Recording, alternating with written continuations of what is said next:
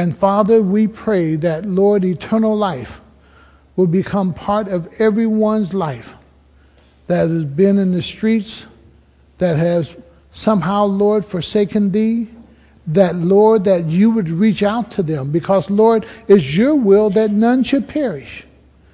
And we pray for our community. We pray for our neighborhood. We pray for those on Copley Road. We pray, oh God, that you would work a work, and that, Lord, you would do a work only that you're able to do.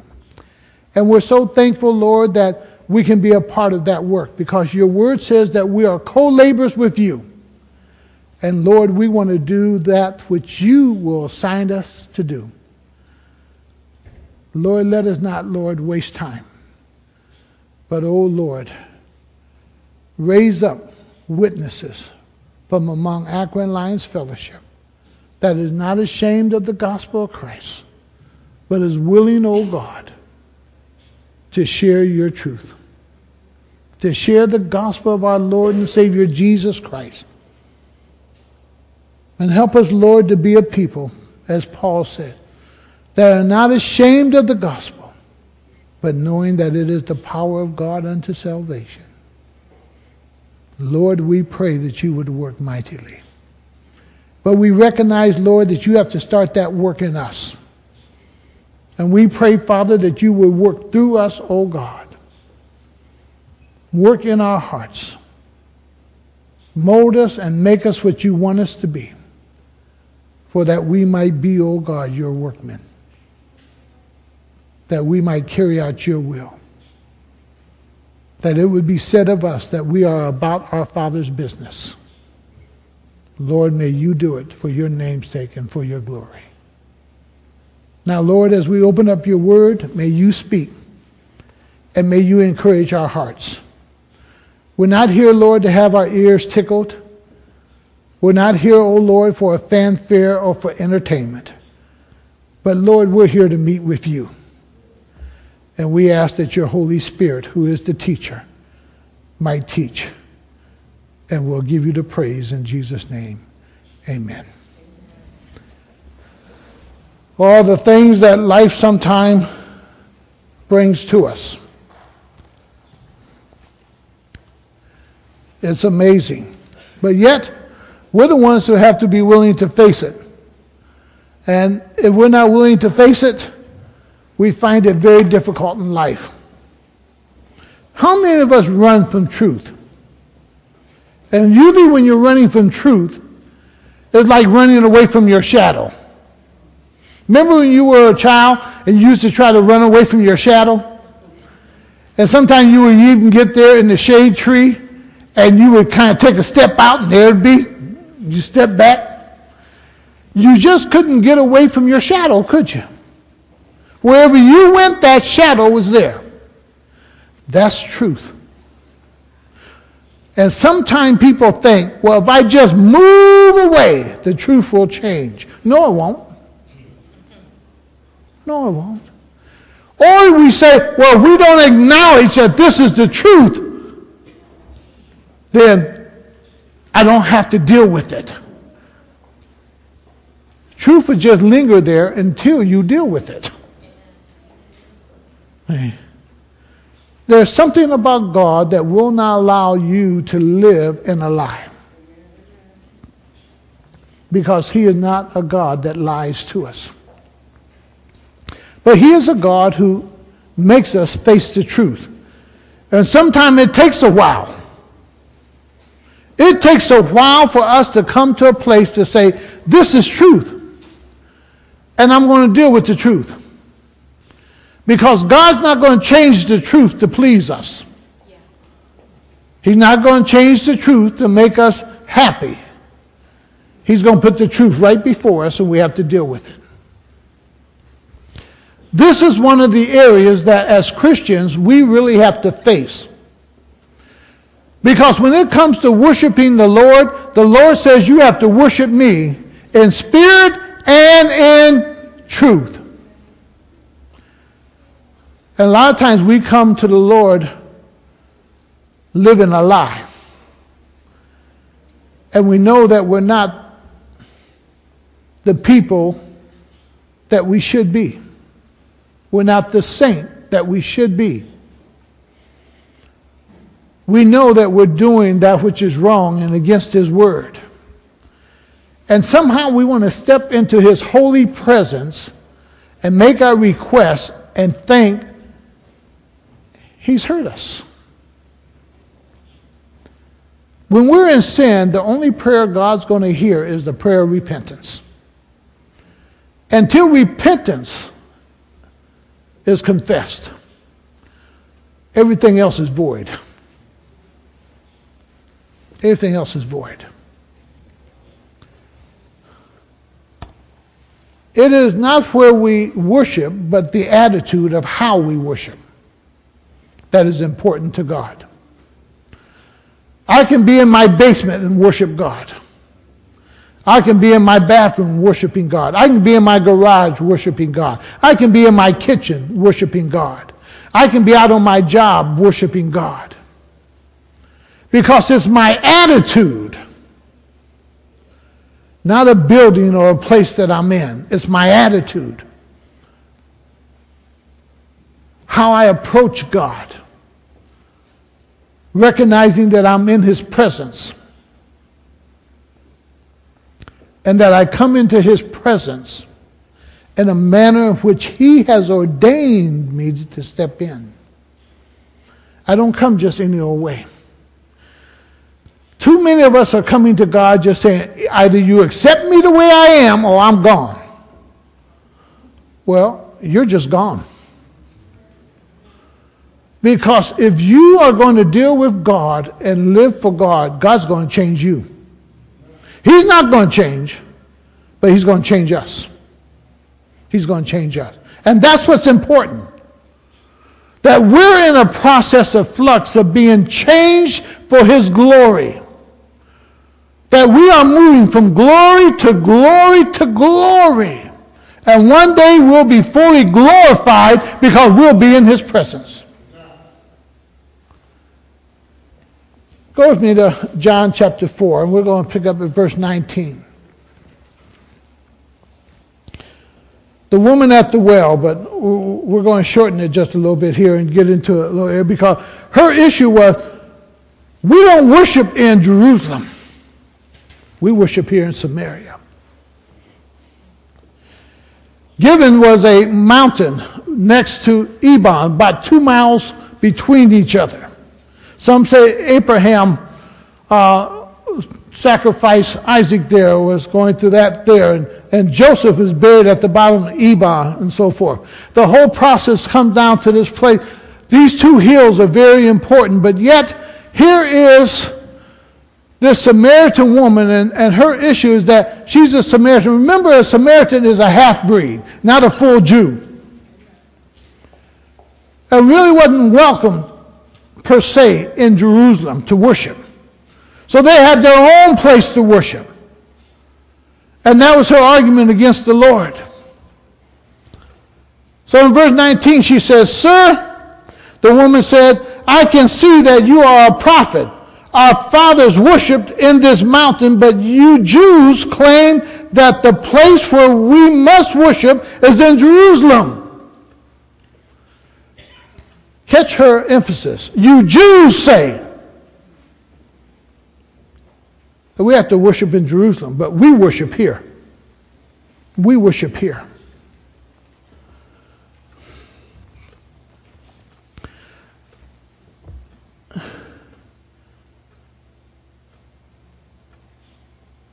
Come on down with me just a little bit into verse 25 before we jump back up into 21. The woman said, I know that Messiah called Christ is coming. When He comes, He will explain everything to us. 26. Then Jesus declared, I who speak to you am He. She has her form of religion. She has her knowledge of religion. She has her knowledge based on what she has been taught. But she understands this. When the Messiah comes, he was going to do what? A further teaching, a deeper teaching. Now catch what Jesus is going to say here. Pick up in verse 21. Jesus declared, "Believe me, woman, a time is coming when you will worship the Father neither on this mountain nor in where? Jerusalem." Because it's not about the place. It's not about the place. It's about the attitude. It's about the heart. A lot of people can be in church and God is the furthest thing from them because their attention is on something else other than God. And God is looking for those who are seeking after him in worship. And he goes on and he says, "You Samaritans worship what you do not," what? "know." Understand, a lot of people worship in ignorance. A lot of people worship in ignorance. Not that they're not worshiping, but that worshiping is not going anywhere. Because it's not prescribed as God has prescribed it.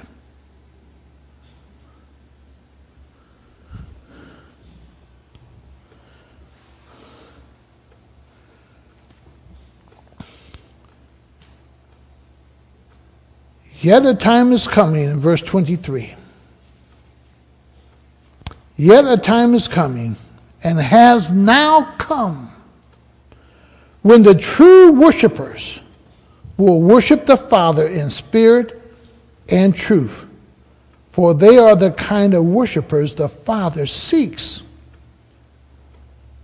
God is spirit, and his worshipers must worship in spirit and in truth. In spirit and in truth. And he calls them the true worshipers. That the true worshipers will worship in spirit and in truth. Do we believe the Bible? Do we believe the Bible is trustworthy and reliable? When speaking, oftentimes on the subject of the Father and the Son and the Spirit, the Holy Spirit, do we really believe it?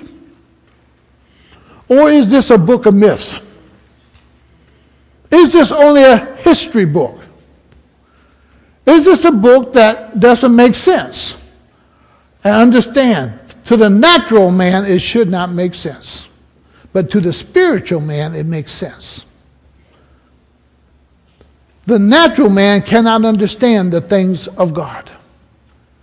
But the spiritual man and woman should understand the things of God.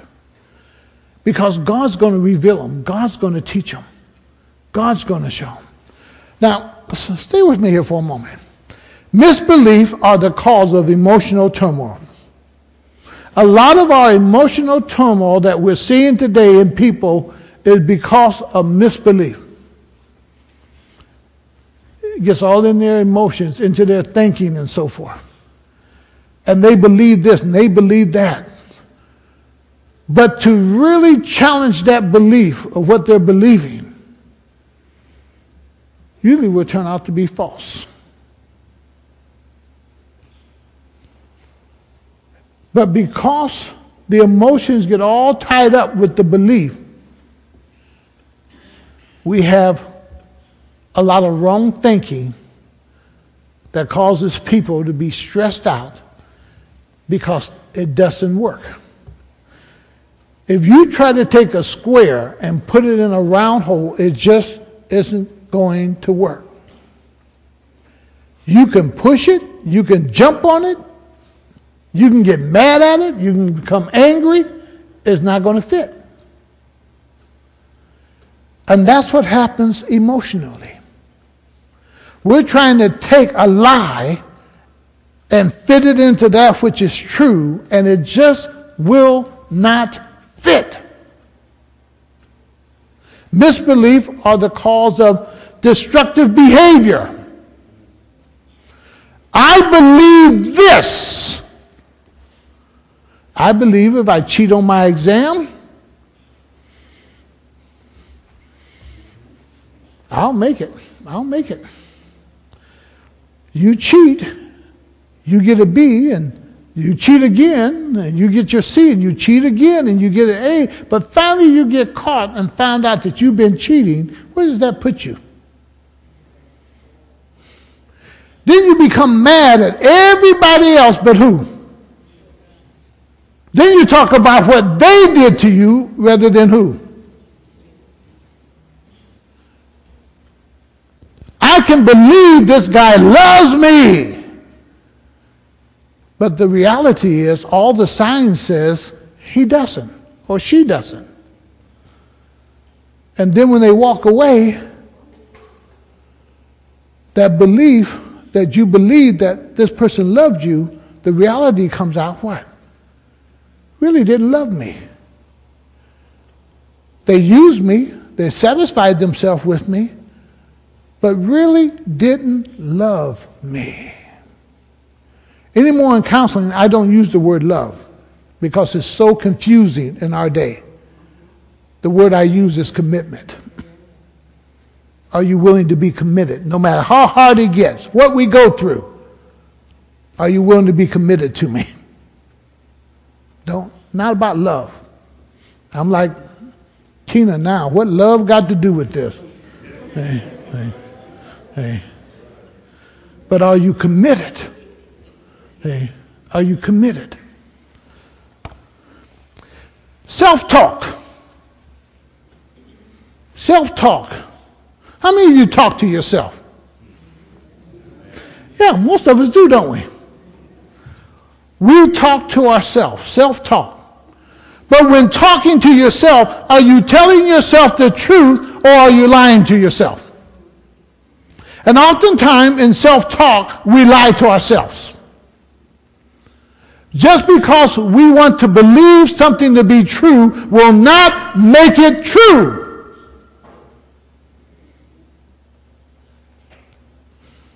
This thing a lot of Christians I hear saying, and I'm not going to receive that. I'm not going to receive that. Only thing you got to ask is one question. Is it true? Now, whether you receive it or not is not going to make it go away. The issue is this is true. You got to deal with it. It's not about you don't receive it. If I'm sick in my body, don't talk about I'm not going to receive it. It's already there. I got to take the corrective steps now to deal with it. See? What we convince ourselves of sets a course of action. Once you convince yourself in your mind that this thing is true that you're thinking about, it sets forth a course of action. And once you step out into it and it's not true, there's nothing but devastation.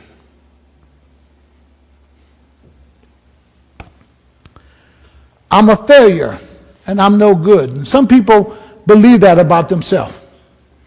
I'm a failure, I'm no good. What's the result of that? I don't care. It don't matter.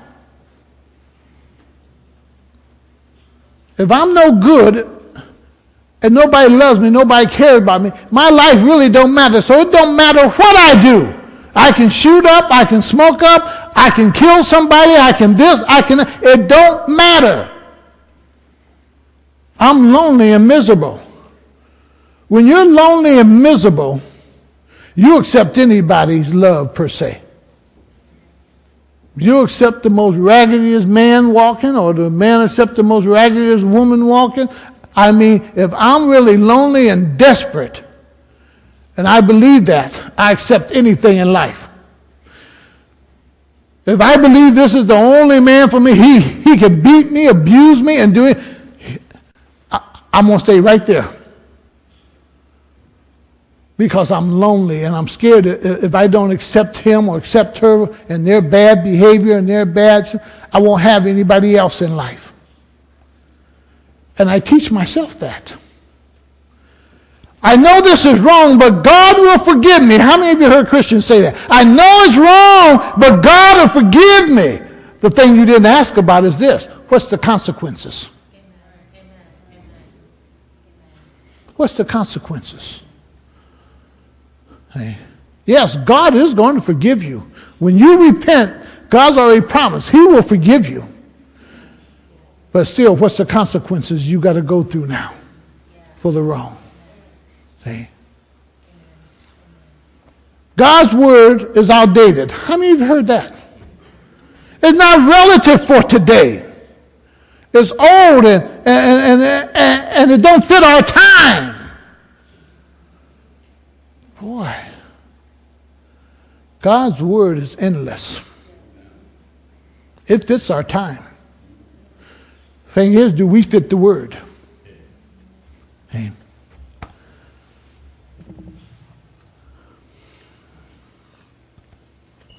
Turn with me to Proverbs 16:2. I want you to catch these three areas. Keep in mind of John now. Proverbs 16:2. Of how we have to worship the Lord. All a man's ways seem innocent to him, or right in his own eyesight. Every man see himself right in his own sight. See himself innocent and so forth. Everything he does, it's okay for him. May not be for you. That's part of our problem. God's word is for all of us. All man's ways seem innocent to him, but motives are weighed by the Lord. You need to understand that. As you come in to worship the Lord weighs your intent. The Lord weighs your motive. God knows why you're coming into His presence. And oftentimes we come deceitfully. Understand this. Nothing is hid from the Lord. Nothing is hid from the Lord. Even to this point, oh Lord, search my heart. Because you and I, He's already told us, the heart is deceitfully wicked, and who can know it but who? Lord, search my heart. That, Lord, when I come before you in prayer, when I'm in a mode of worship before you, that, Lord, my heart is pure. Search my heart. If there be any bitterness there, any envy, anything in my heart that is wrong, Lord, bring it to the surface that I might deal with it. 2 Corinthians 10:5. 2 Corinthians 10:5. Because the whole process is that we come to this area and, boy, we think that we don't have to do battle sometime before we go into the presence of the Lord. We need to do spiritual warfare. We need to do battle. Because Satan wants us at time to come into the house of God with all this filth and all this garbage and all this dirt. And Satan said, see him? See him? He's lying to you. See the deceptiveness in his heart? See this? See that? See, they knew they were out last night shacking up with something. But see what they're doing today? Our thoughts. Look what it says in verse 5. I want you to hang in there with that. And John 4:24. We demolish arguments and every pretension that sets itself up against the knowledge of God. We demolish every argument, every wrong thought, every action. We demolish it. We don't allow it to linger in our souls, in our hearts, in our minds. We deal with it. We deal with it as we step into the presence of God to worship Him. We deal with it. 1 John 4:1. 1 John chapter 4 and verse 1. Dear friends, do not believe every spirit, but test the spirits to see whether they are from God, because many false prophets have gone out into the world. Test everything. See if it's of God. Test it before you step into the presence of God. Go back to Leviticus 10 with me. I think if these young men would have tested and these young men would have did what the scripture was just saying, what we just went over, they may have lived a little bit longer. But in this, we may see it harsh and we may see it hard. But parents, even take note of this. Because these are Aaron's children. But because they went before the Lord wrongly, the Lord killed them. And then he said to Aaron, you can't even grieve for them.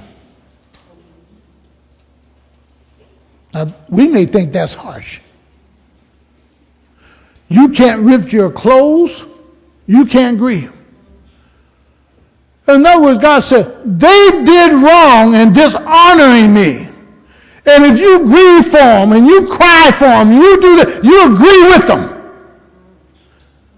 And God says, you can't do it. But what God then, he calls on their cousins to come and get their bodies and take them outside of the city. And then he brings a correction to Aaron and the other sons. He says, Aaron, son of Nadab, and Abihu, took their censers, put fire in them, and added incense. And they offered unauthorized fire before the Lord, contrary to his command. You can't worship God contrary to his commands. You can't step into his presence calling yourself going to praise him and worship him, knowing you're totally contrary to his word. Get that thought in mind. Because many of us are stepping in churches, living in situations we know we shouldn't live in, but we're going to get up there, think we're going to raise holy hands. We think we're going to do some holy dance. We think we're going to do this or do that. Knowing we're living totally contrary to the word, to God's commands. He goes a little further and he simply says, so fire came out from the presence of the Lord and consumed them, and they died before the Lord.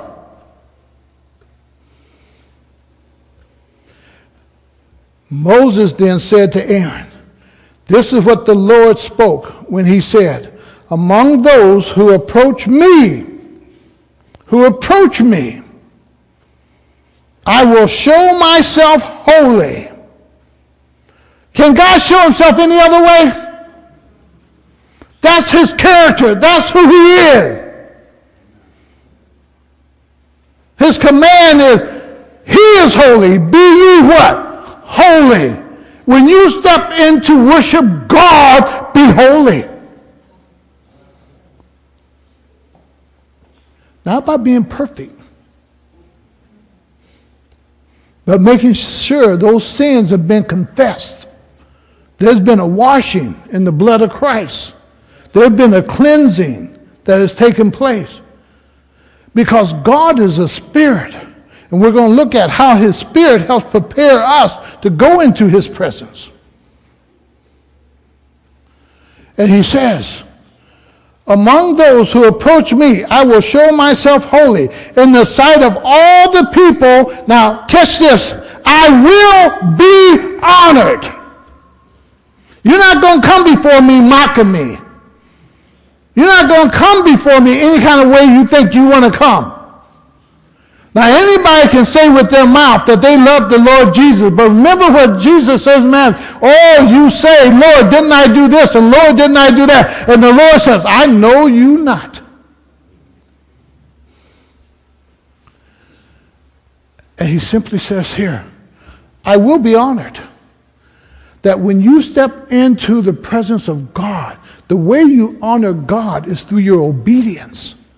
The way you honor God is that you know you are living to that amount of understanding that he has given to you and that he has taught you. He does not expect you to live what he has not taught you. But what he has taught you, he expects you to come into his presence practicing that. honoring him.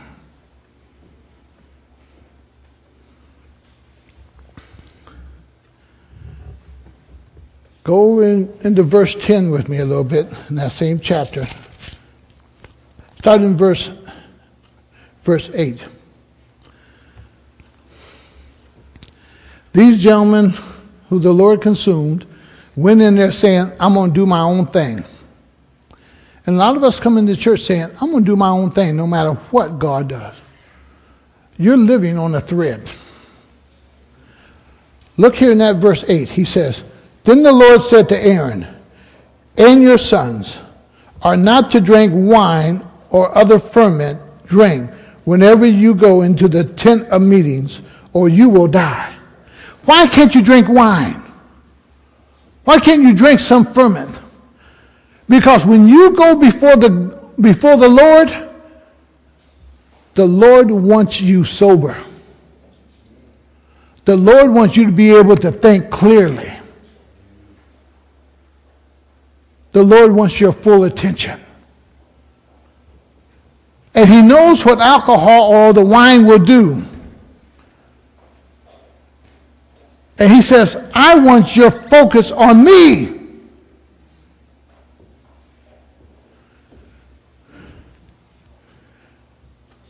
And he simply tells them, if you do this, you will die. Go a little further. This is a lasting ordinance from the generations to come. You must distinguish. Catch what he's going to say here now. You must distinguish between the holy and the common. You have that responsibility.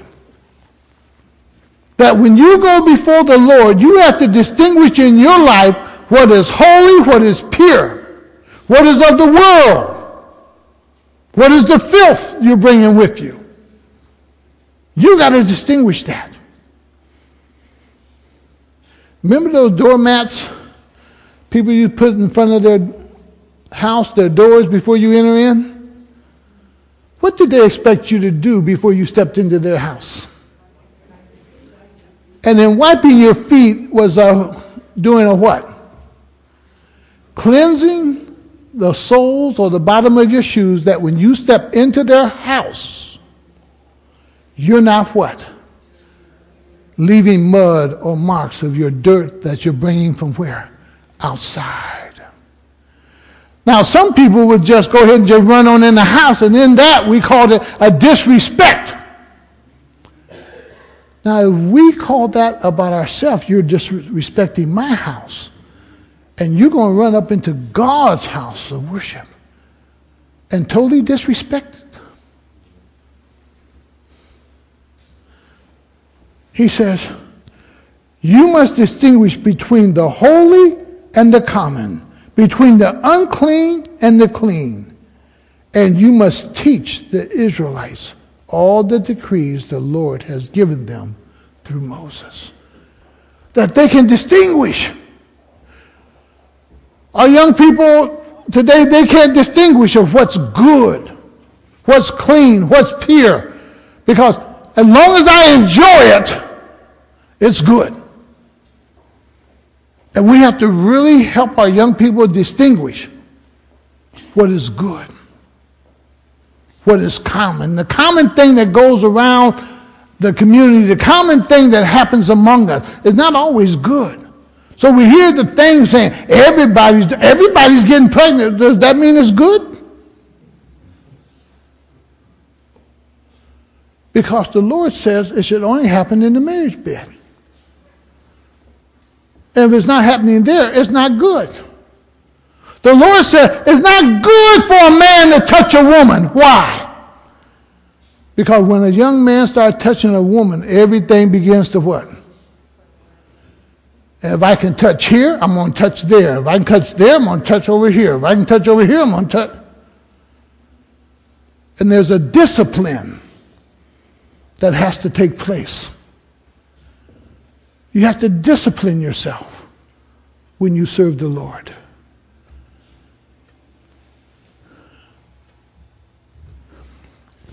We are to worship him in spirit and in truth. In spirit. Go to Romans 8, 9 through 10. in spirit first, the Spirit. Understanding now, when he says Spirit, he is not talking about the Holy Spirit. He's talking about your spirit. And you go back to John 4:24, you'll find that it's a small s, not a large s. So he's talking about your spirit. That when you step in to worship God, you're worshiping God in your spirit. But your spirit is something God has given unto you, because over in Ecclesiastes 12 and verse 7, it says one of the things that happen, because man is made up of body, flesh, soul, and spirit. The Lord tells us in Matthew 10, don't worry about him who can kill the body and can't do anything with the soul, because the soul can either go to heaven or hell. Don't worry about him who can kill the body but can't do anything with the soul. Well, the only one who can touch the Spirit is the Holy Spirit. Amen. We need to understand that. And it's the Holy Spirit that quickens our spirit. Need to understand that.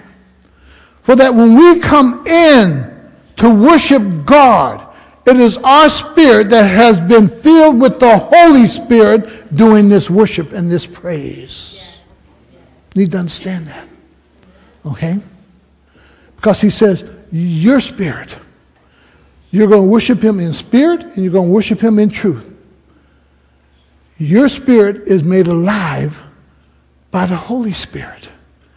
And when you die, your spirit don't go to hell. Your spirit goes back to God who gave it that he might communicate with us.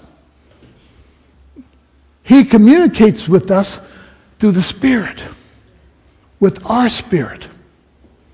Romans 8, 9 and 10.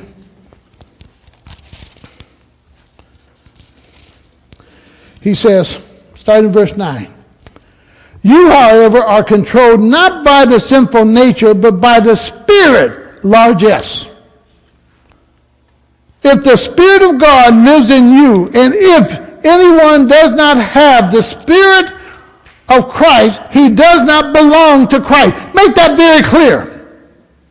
If you do not have the Spirit of God, you're not born again. You're not born again. And the question is, well, how do you know if you have the Spirit? Stay with me a little bit. Come down to verse 16.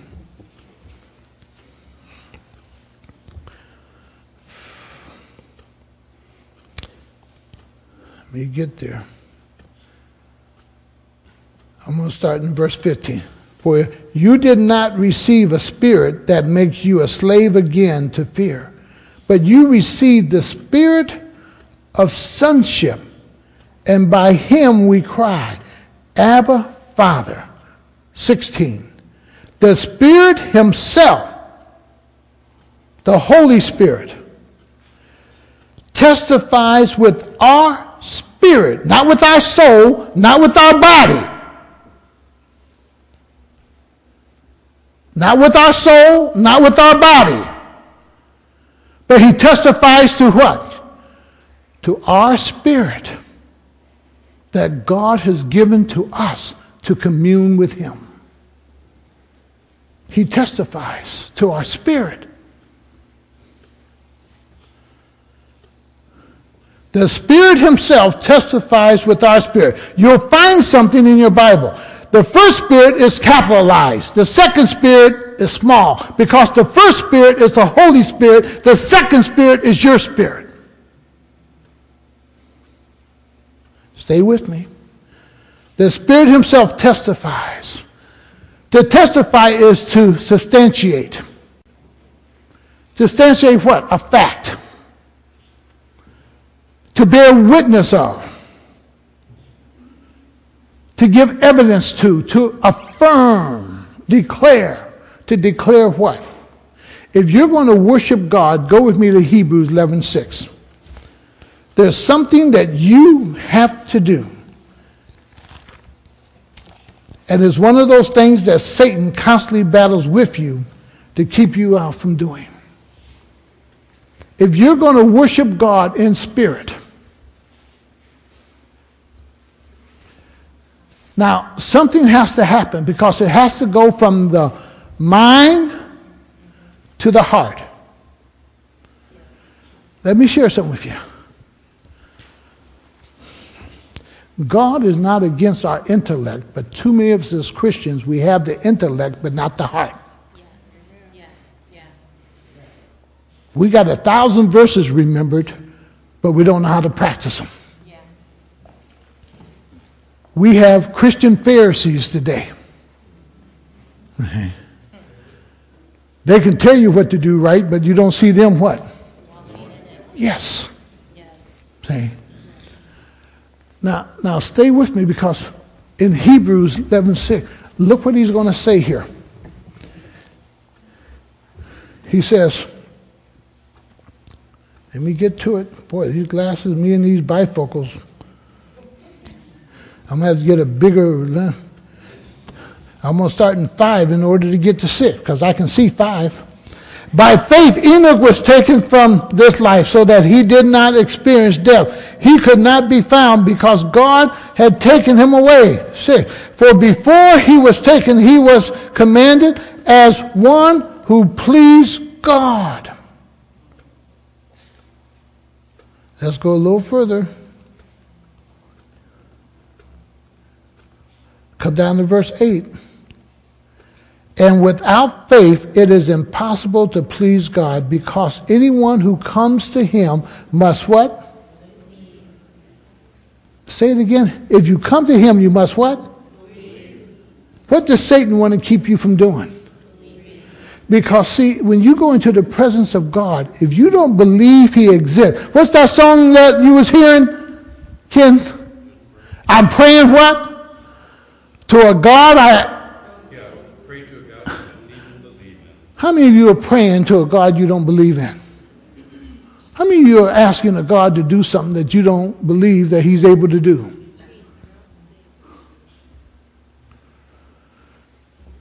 So in my spirit, when I step in to worship God, one of the main things that has to take place, that I truly believe in here that God exists. A lot of us worship just because other people worship. A lot of us jump just because other people jump. A lot of us say amen just because the group is saying amen. The thing is, do you believe it in here? Hey. He said, to believe that God exists. And how do you believe that God exists? Is by the evidence of the Holy Spirit who reveals this person of God to you. Yes. Understand, man can't do that. Man can't reveal God to you. Man can quote the verses, man can show you some things in the Bible, but the one who has to reveal God to you is the Holy Spirit. And he says the Holy Spirit testifies to what? Your spirit, that you may be able to truly worship the Lord. That you may truly be able to worship. Go to John 14:21. Look what he says here in John 14:21.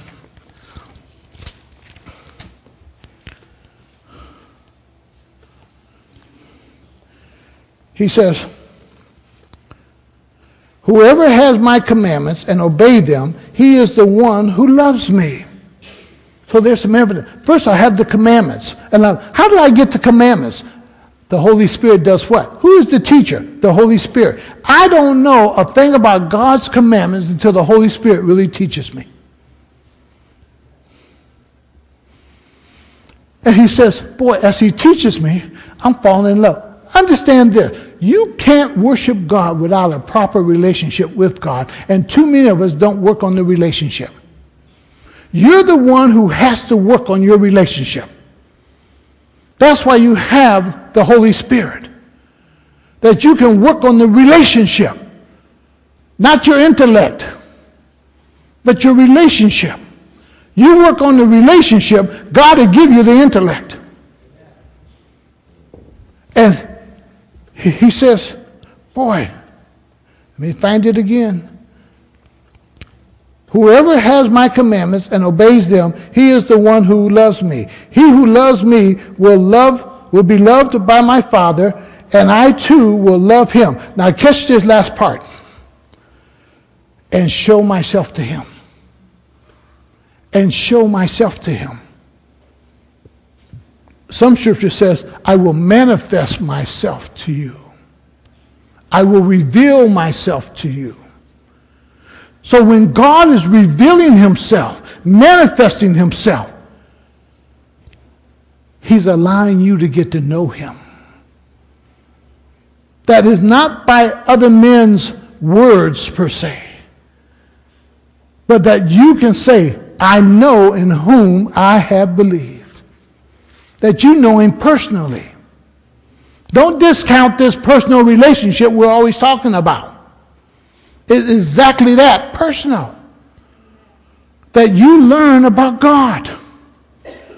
And God wants to interact with every one of us. John 16, just a page over. John 16, 13 through 14. He says, but when he, the Spirit of truth, now catch that title, the Spirit of truth. The Spirit of truth is going to teach you what? Truth.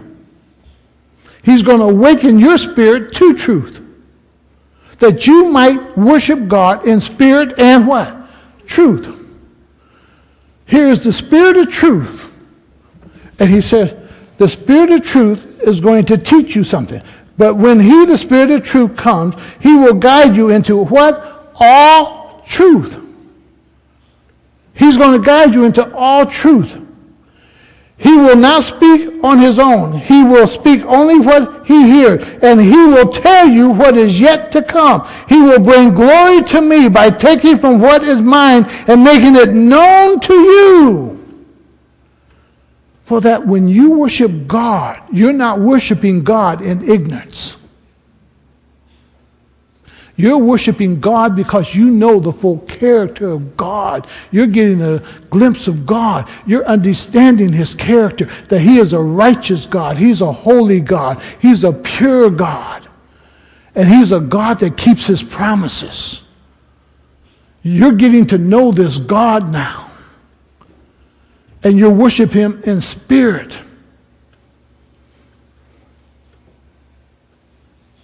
The Spirit of God teaches your spirit, so you may worship in your spirit the one true God. That you know without a shadow of a doubt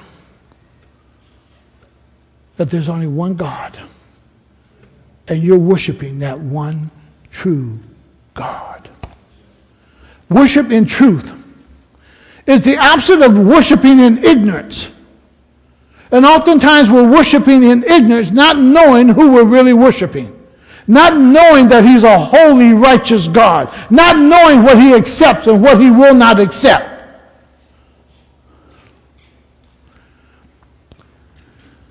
How many of you could take your girlfriends home and spend the night with your girlfriend in your mom and dad's home? Why couldn't you do that? You understood the rules of who? You even knew which kind of folks to even bring home. Now, how many of you were teenagers when you were out on the street, you would show off with a couple little cussing words and swearing words? But when you got home, where were those words at? They were still out in the street. There was a respect for home. Those who were raised by parents, we knew what to bring into my dad's house and knew what not to bring in. We knew when we hit that house, certain things better drop. You may have pulled your britches down. Don't think wearing britches low was my brother Howard got many whoopings because of not wearing a belt and them britches down. But the thing is, we knew when we hit home, them britches better be up waist high. There's just certain things you knew. Why is it that we think we can step into the presence of God any kind of way we want to step in?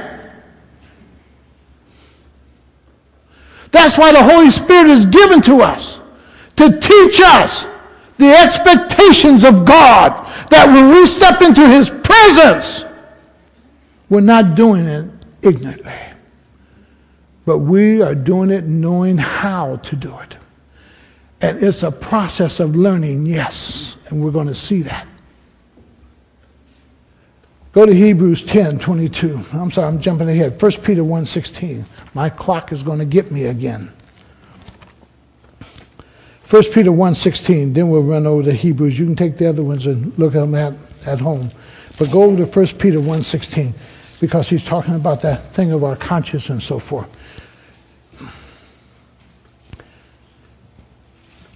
He says, for it is written, be holy because what?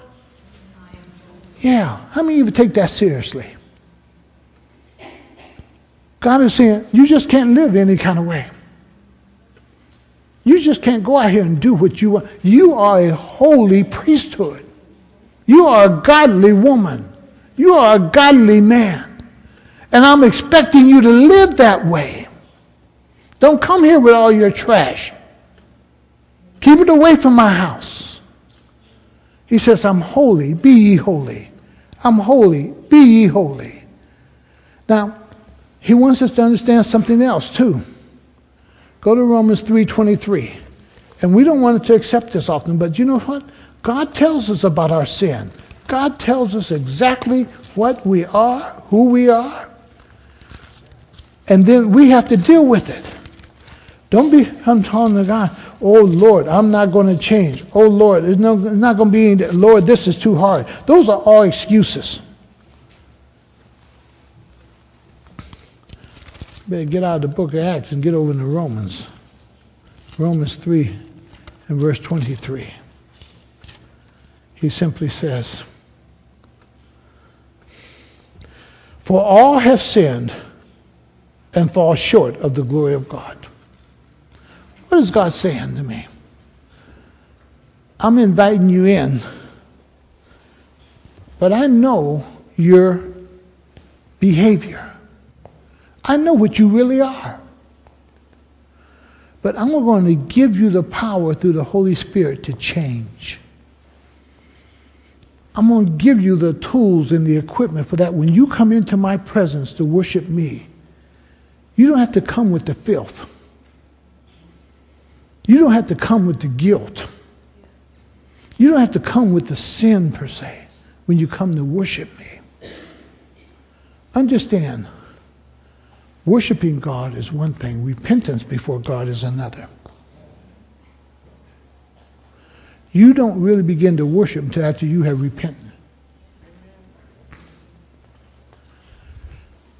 And he simply says, here, boy,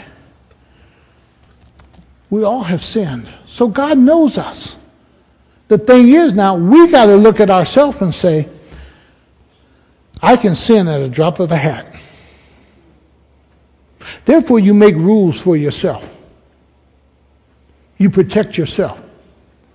So when I travel, I make sure I call Elaine every night. And we pray on the phone. I make sure that at a certain time I'm in my hotel room, that if she calls, I can get it. We kind of protect each other. I make sure that if I go out, I'm with another pastor or two other men with me. Why? Safeguard. Because it's so easy to get out here on your own and see something and be entrapped. Yeah. So you have to safeguard yourself. Okay.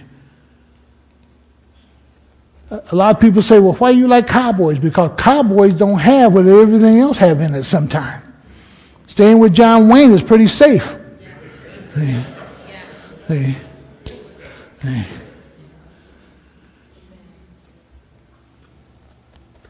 You got to safeguard yourself. And if you don't safeguard yourself, you're going to fall into the pits. And then you're trying to go before God and convince, I love the Lord. Where is that? And you can't even worship him because you got all this guilt and shame. And God says, face the truth about yourself. I'm a sinner. Knowing that I will sin, I need to build these safeguards. I got to watch my mouth. Because how quick is it for us to lie? I got to watch my mouth because I can start telling the story and people start laughing. So I even kind of embellish the story. We got to watch our mouths.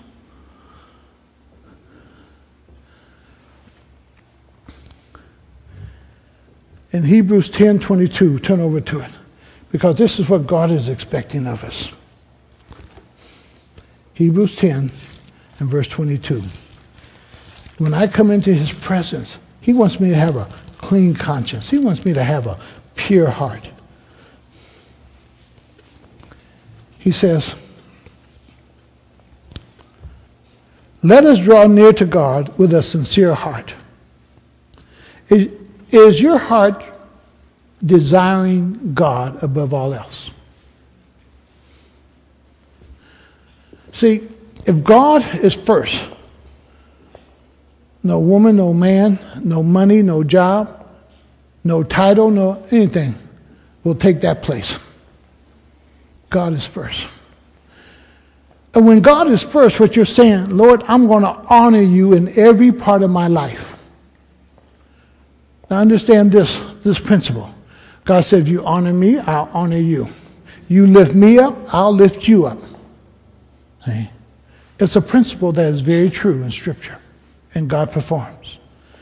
He says, let us draw near to God with a sincere heart in full assurance of faith. Full assurance that as I draw near to God, God's not doing this to me. You ever find some people that you're trying to approach and they're backing up? There's something wrong with who? And the thing we need to understand is this here. God is not going to allow me just to approach him any kind of way.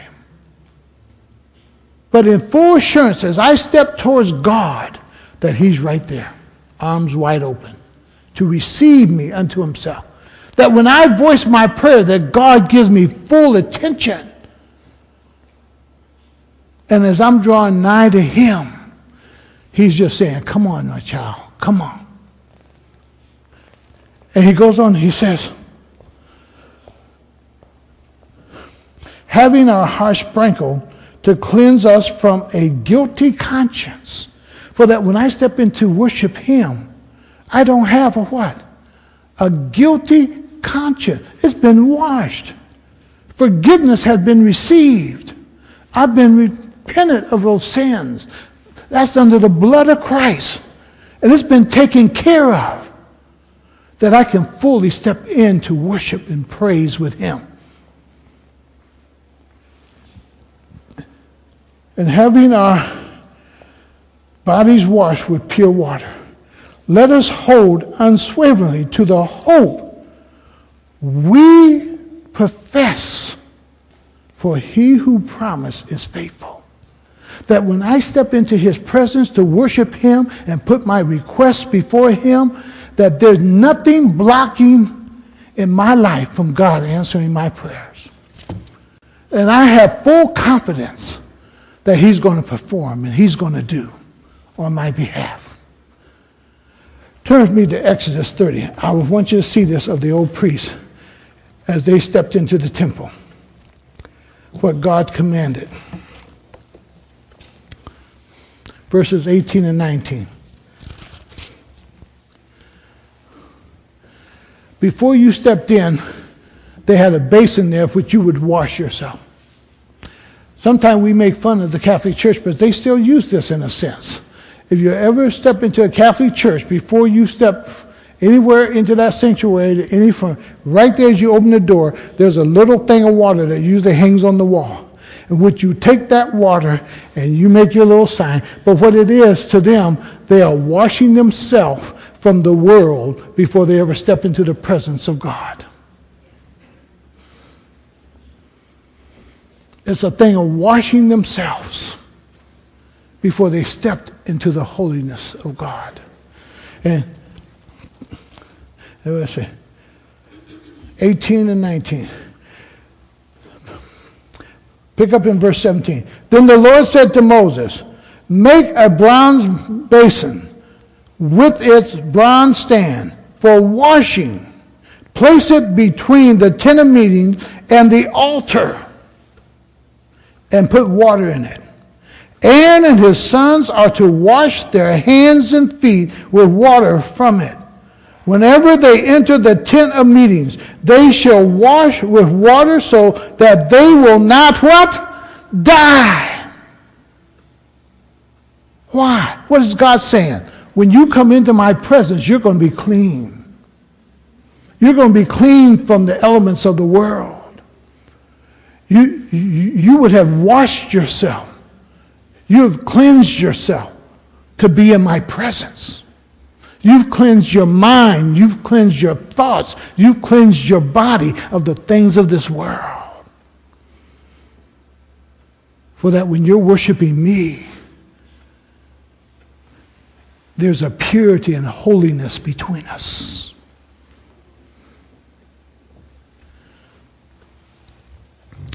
John 15:3. Look what the Spirit does in this area now in preparing us. John 15 and verse 3.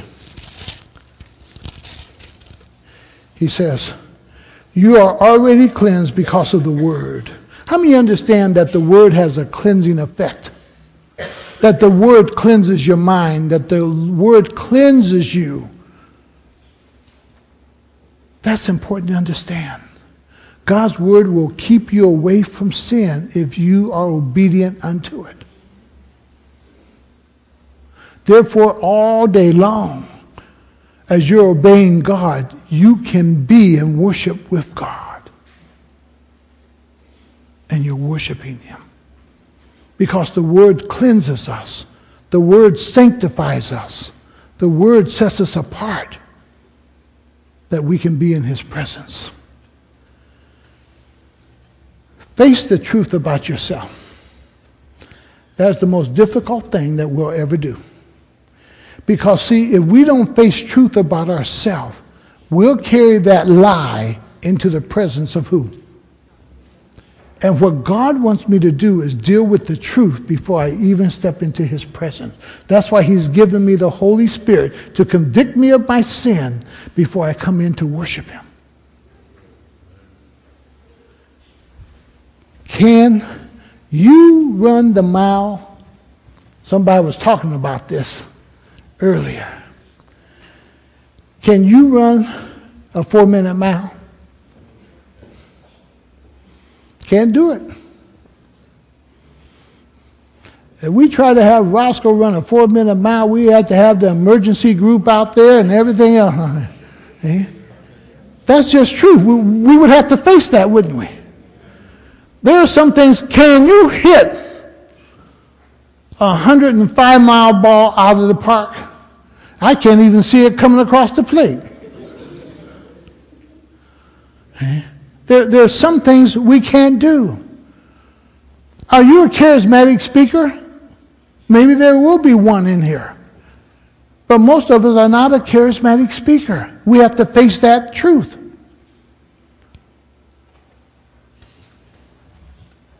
Be an investigator about your life.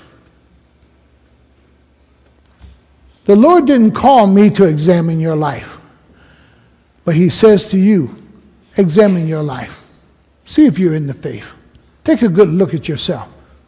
See if you're walking in such a way that's honorable and worthy of the calling of Christ in your life. You examine it. You take a good look at it. Investigate your own life. Search for the truth about your situation in life that you may not want to accept.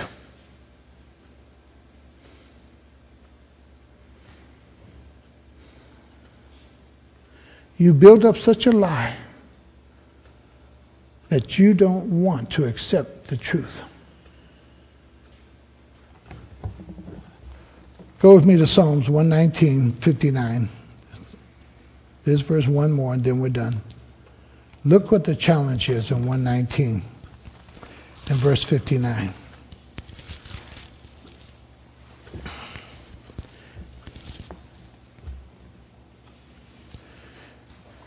And ask yourself, have you done this? If you haven't, I would challenge you to do it. He says, I have considered my ways. King James says, I have thought on my ways. I've given thought to it. Have you really given thought to your life? Have you really given thought to it? Have you really examined it and looked at it? Most of us as young people, we don't plan our lives. We don't plan to move forward with our lives. You're the one who got to plan it. I never liked renting. I always saw renting as a waste of money. So when I was 20, and back then you had to be 21 years old to buy a home. But when I was 20 years old, I bought my first home. I was about 5 months away from being 21. And when the guy from VA came to talk to me, I told him, it don't make sense to me to rent because I can't write none of it off on taxes. I don't get a dime of it back. And I want my own home. And I was married, working in an apprenticeship, and I wanted my own business. And I started my own business also. And the whole thing is, do you consider your ways? And what he's talking about, are you planning your life? Are you talking it over with God? Are you know where you're going, your directions? Or do you just let the wind blow you here and blow you there? Let your mistakes take over you from here, overwhelm you here, and say to yourself, I can't do any better. And the scripture says, consider your ways. And have turned my steps to your statutes. Now, what did he say? I examined my ways in light of your word, and your word caused me to turn. See, I'm not going by my own opinion, but I'm weighing my thoughts against something. What am I weighing it against? God's word. God, would you have me do this? And finding it in his word. Talking with him, praying with him, getting confirmation from him, getting him to affirm what I'm doing. I considered my ways.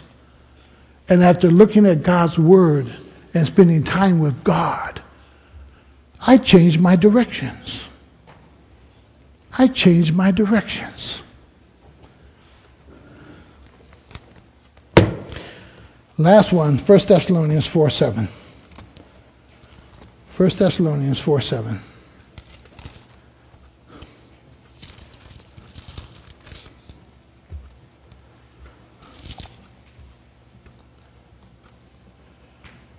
For God did not call us to be impure.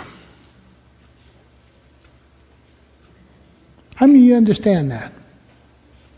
Because I hear too many Christians saying, I can't help it. This is just me. No. If you're called of God, God did not call you to live an impure life. God did not call you to live a life of adultery. God did not call you to live a life down in the miry clay. God did not call you into shame. God did not call you to live in darkness and to sneak around and to lie and to cheat. God did not call you. God called you into his light, that everything we do can be seen by others and judged by others. And it's always above board. I don't have to hide anything in my life. It all can be seen because there's nothing to be hid, for there's nothing to be ashamed of. There's nothing that I have to hide or sneak about.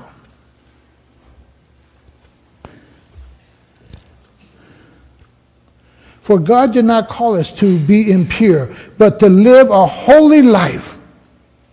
To live a holy life. God called me into that. Why? That I might worship him in spirit and in truth. He's called me to live holy. Why? He wants to commune with me. He wants me in his presence. But he will not accept me in his presence with all my filth, all my garbage, all my uncleanness, all my anger, all my malice, all my envy. He will not accept it.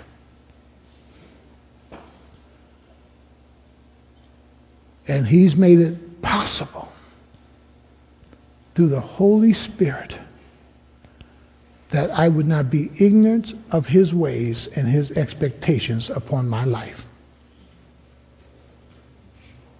And he has taught me, just like my parents. My dad used to have a saying. It was simply this: the door swings two ways. You're the one who will make the decision which way it's swinging. That door can swing open for you, and you can always step in it and be blessed, because anything in this home, you can eat of it, you can sleep, you can take your rest. But if you're not willing to come in and respect my rules in my home, the door is locked.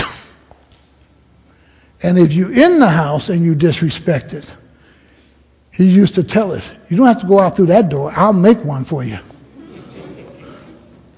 Yeah. But that door can swing both ways. Understand that about God. That door swings both ways for us. It opens for us when we are obedient to God, and it shuts for us when we're disobedient. Amen? Amen. Let's worship him in spirit and in truth. Father, we want to thank you and praise you, O God, that you have called us to be a holy people as you are holy. You've called us to live righteously because, Lord, you're teaching us how to be righteous. And, Lord, we recognize that, Lord, we can only live to that area in which you have taught us. We cannot go beyond that area. But, Lord, as you teach us, O God, step by step by step by step, may we be willing to practice it and to do it and put it into our lives, oh God. And Lord, if we are a people sometime who are stiff-necked and hard-headed and slow to learn, oh God, we're so thankful that you're patient and you're long-suffering with us and you're willing to teach us anew. Teach us, Lord. Teach us, Lord, that we would not be ignorant when we step into your presence. But we would step in your presence knowing how to worship you, how to praise you, how to honor you, how to respect you, and to recognize that, Lord, we're able to live in a way that is honorable to the calling that you have placed on our lives. Help us, oh God, not to live in the sinfulness of this world. But you came and you have taken us out of the miry clay, and you have set our feet upon a solid foundation. May we show that, oh God, we desire to walk there on higher ground in love with you. Minister to us, Lord, that we come into your presence, whether it be in this building, whether it be in our living room, whether it be in our bedroom, wherever we step into your presence in a sense to worship you, that we do it in spirit and in truth. And we'll give you the praise in Jesus' name. Amen. If you're here today and you've never accepted Christ, the scripture says today is the day of salvation. Paul says that there are those who have a form of godliness. And maybe you've made up your own rules about religion. Maybe you've made up your own way of seeing God. But God wants you to see him through his word. And God wants you to accept the one and only true God that only the Holy Spirit can reveal. If you've never accepted Christ, Christ said, if you've seen me, you've seen the Father. Would you start with Christ and let him introduce you to the Father? Would you come, if you've never accepted Christ personally, in the forgiveness of your sins, would you come?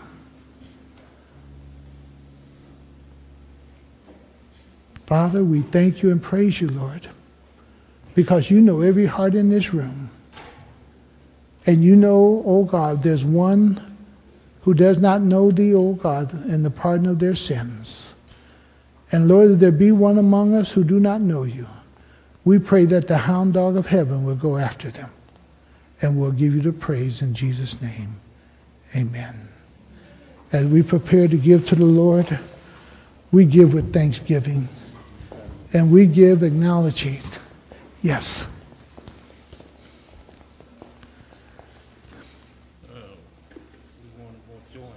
You want to join? All right. Well, praise God.